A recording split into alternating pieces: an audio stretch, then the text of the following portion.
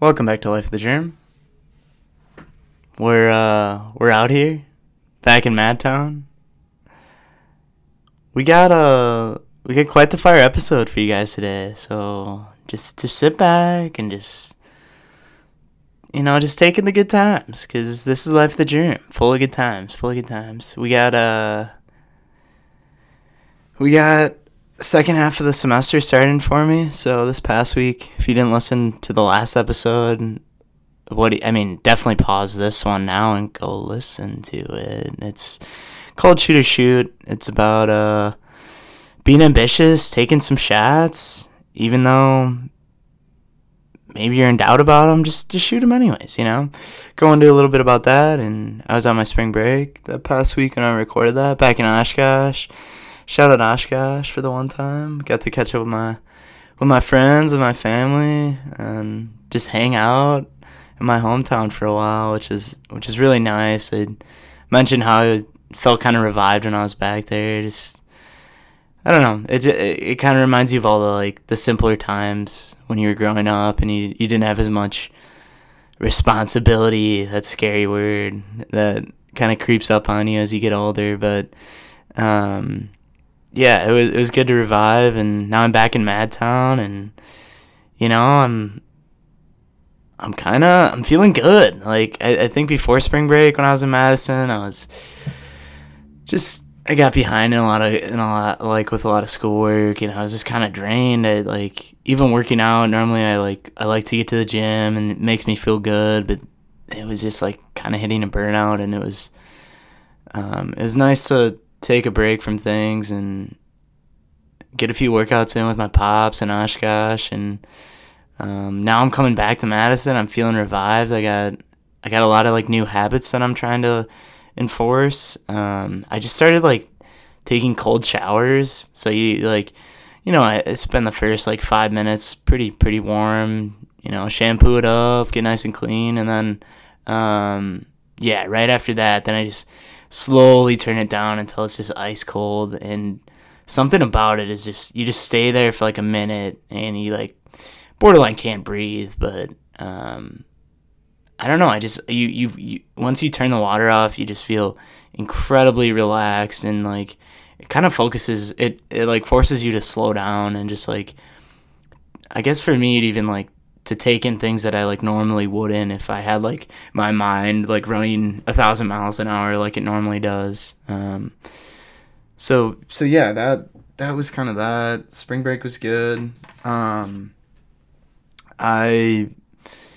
been starting some new habits. So I actually just listened to Joe Rogan and David Goggins' podcast. If you haven't listened to that yet, I definitely recommend checking it out. David Goggins, okay, for those of you who don't know, he's this absolute animal.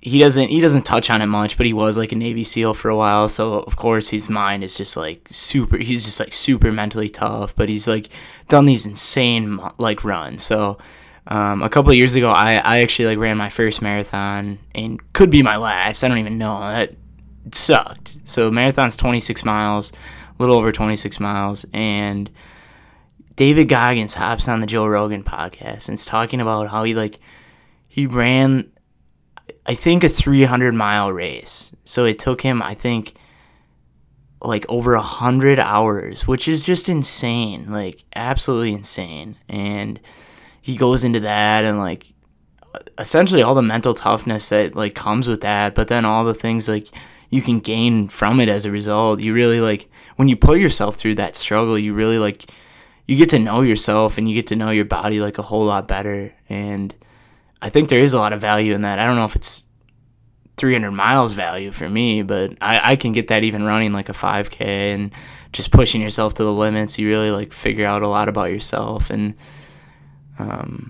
just how far you can push yourself. And afterwards, it is this weird, it allows me to be super introspective and think about things more clearly that maybe I was struggling with before the run, which is always good. But yeah, that was a super good podcast. And yeah, ever since that, I've kind of just been making these habits and trying to figure out ways to enforce them. And been going about doing that. I'm gonna start like, you know, I set like these goals for myself, but then like some of them will fade out, obviously, like because normally when I set goals, I set like 10. So like I don't know why I do this, but then yeah, obviously I'm not gonna be able to incorporate all 10 at once, but I try, and then what ends up happening is I'll probably incorporate like half, if that, but then I'll forget about the ones I set. So like this time around, I'm like every week I'm gonna like reflect on my goals, and I was like, oh, is I like hitting goal X, and if not, like how can I do that next week to like get it incorporated? So that's kind of what I've been focusing on. And yeah, going to the gym, I haven't been burnt out anymore. I'm pretty motivated to get out of bed and just get it going, you know. And that's another thing Goggins really talks about, is that like it's nice when you have motivation, but like there's gonna be some days that like you're not gonna have motivation, but like you still need to do it, you know. Like there's gonna be days where you wake up and you feel terrible, man. Like those are the days that really like define you as a person. Like, are you able to, even on days where you feel terrible, like get out of bed? And obviously not if you're sick, but you just like got a bad night of sleep, like you're still gonna be able to like get to the gym and get a good lift in, like do the things you want to do, even though your body like maybe isn't cooperating one day or another, you know. That to me is like what really separates some people from each other, you know. But the lesson that I wanted to get into today, a little weekly lesson for you guys, I think something that's been on my mind a lot as of recent is just like I think taking ownership of your mistakes, because this is such a common thing, and I feel like it's in our generation especially. Like I say our, like if you're like 25 and younger, I don't know. It's becoming like more and more prevalent, I guess. Like people won't take ownership when they make a mistake, and I know when I was young, and I still do it now, I love to like just point the finger, because it's so much easier to say, you know, like I didn't do that, like that was his fault, you know. And it's like you can do that, but like deep down at the end of the day, like you know yourself if you made the mistake, and if you did and you're blaming it on someone else, like it's just honestly just like messes with you mentally, like. And in a lot of ways, I was thinking about this, it kind of goes back to like just like loving yourself, and like I don't know, like even like everyone makes mistakes, like, and I think that's a big reason why like people don't like owning up to them today, is because like we get on these social media apps where like everything seems perfect, no one like messes up, and then it makes it out to be like such a worse thing, like when you do make a mistake, because it's like, I don't like, you feel like you're the only one making mistakes in this life, when that definitely is the case. Everyone makes mistakes, and however that may look, some are bigger than others, but at the end of the day, like by you like taking ownership and being like, yeah, like I messed up, like in a way that's kind of like showing self-love to yourself, because like, yeah, like you may still like be frustrated with yourself, but at least you admitted to others and to yourself that like, yeah, I made this mistake. But like if you have that like growth mindset that like, you know, like I see this mistake is valuable, because like going forward, I'm going to try like in the future to not make this mistake. I'm going to try to do everything I can to like prevent this mistake in the future. And like I think that was kind of the lesson that I wanted to like incorporate into today's little episode. But just really like accepting those flaws for what they are, and moving on, and becoming a better person as a result, you know. It doesn't have to be this frowned upon thing where, oh my gosh, mistakes, like, oh, like, you know, it is what it is. And like you can move forward, or you can blame someone else, or you can do whatever you want, but that's going to have a different outcome on how you view yourself depending on what you do. So that's kind of the rundown for today's episode. Pretty short, but little song of the week for you guys. This one goes out to my buddy Ethan Stelzer. We got Oysters in My Pocket by Royal Otis. He put me on this song a few months ago, and I think the algorithm, I think my playlist ended, and the algorithm just like played this song, and I kind of forgot about it. I had it on like a previous playlist, and I haven't like listened to it in a while, and it's just such a chill vibe. Like I can't even describe it.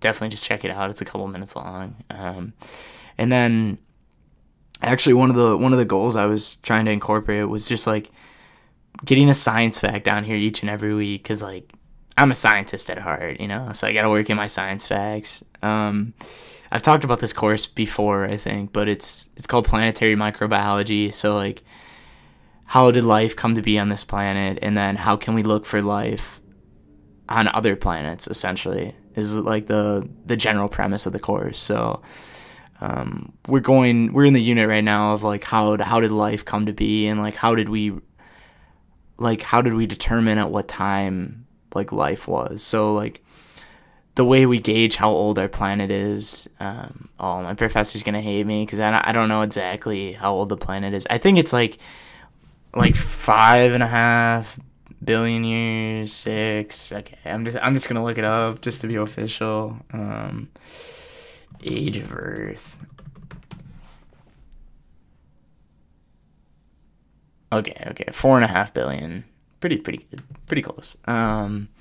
But yeah, so how do they gauge that to begin with? So they essentially, like, shout out to the geologists, like, very underrated field, but they, you use the rocks, and you look at the rocks, and those can tell you how old the planet is. I have no idea. I did not learn how to do that in my class, but there's some way that they do it, and it's insane. But so how did we know when life first emerged? So we learned in class today that life like emerged 3.5 billion years ago. So essentially, like, the planet was there, and for 1 billion years there was no life, and then 1 billion years after the planet, like, Earth was there, then life like came to be. So life as in like not like plants and animals, we're talking like very like cells, like bacteria, like very, very simple. It might not even be like the bacteria that you think of today, like very, very primitive organism. And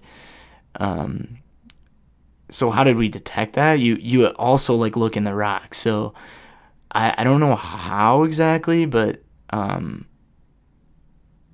I think it's just through these crazy events. Like, you can essentially, what happens is like the bacteria can get trapped between like two rocks, and then like over time, like obviously the bacteria will die, but it'll get like encased in the rocks. So I guess like it doesn't obviously start out as rock, but after like thousands, millions of years, like it eventually, like, everything compacts and then it turns into rock, like the soil and whatever else is in the soil compacts and turns into rock. So what happens is like there's the soil and maybe it gets squished down over time, and there's bacteria there, and then it'll just get squished. Eventually that'll turn to rock, and then you get this crazy cool like bacterial imprint within like the rocks. So they call them stromatolites. It's basically like these little, like, it can be bacteria, but it can also be other things. But like in this case, I'm gonna just say it's bacteria. Like, there's this like impressions of bacteria and groups of bacteria like in the rocks, and you can like see those. And then so the oldest one they've ever found is like, first you date the rock. So they found a rock that was 3.5 billion years old, and then they found like a stromatolite in the rock. So, and then there's like little like waves in the rock. You can look it up, a stromatolite. Really cool. Like, you get these wavy features in the rock that are representative of like microorganisms that got squished literally 3.5 billion years ago. So that was my little science fact for you guys today. And that's how we know that like life, as far as we can tell, existed at least 3.5 billion years ago, if not longer. We just don't have record of it as of now. So that was Life of the Germ. Hope you enjoyed this week's. I'm still working on a title. I like to try to be creative with the title of the episode. So gonna craft that up quick. If you haven't listened to the 2 new podcasts out, definitely check them out. John Benner, Riley Busha, 2 really good guys. From Oshkosh natives. Always chop it up with the Oshkosh boys when I'm back in town. You gotta. But yeah, hope you enjoyed this episode of Life of the Germ, and we'll catch you next week.